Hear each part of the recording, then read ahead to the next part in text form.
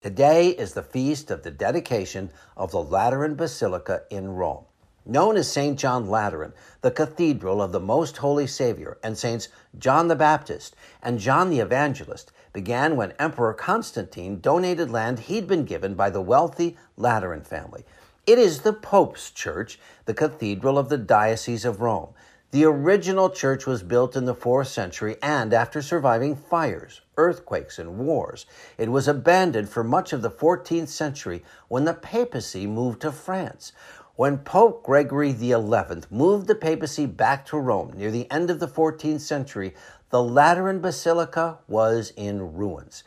After years of design, the current structure was commissioned by Pope Innocent X in 1646.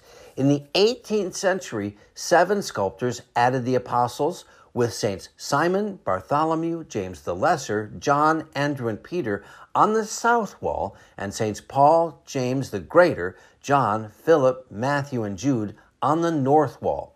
At the top of the facade are 12 doctors of the church, St. John the Baptist, St. John the Evangelist, and Jesus. St. John the Baptist and St. John the Evangelist, please pray for us.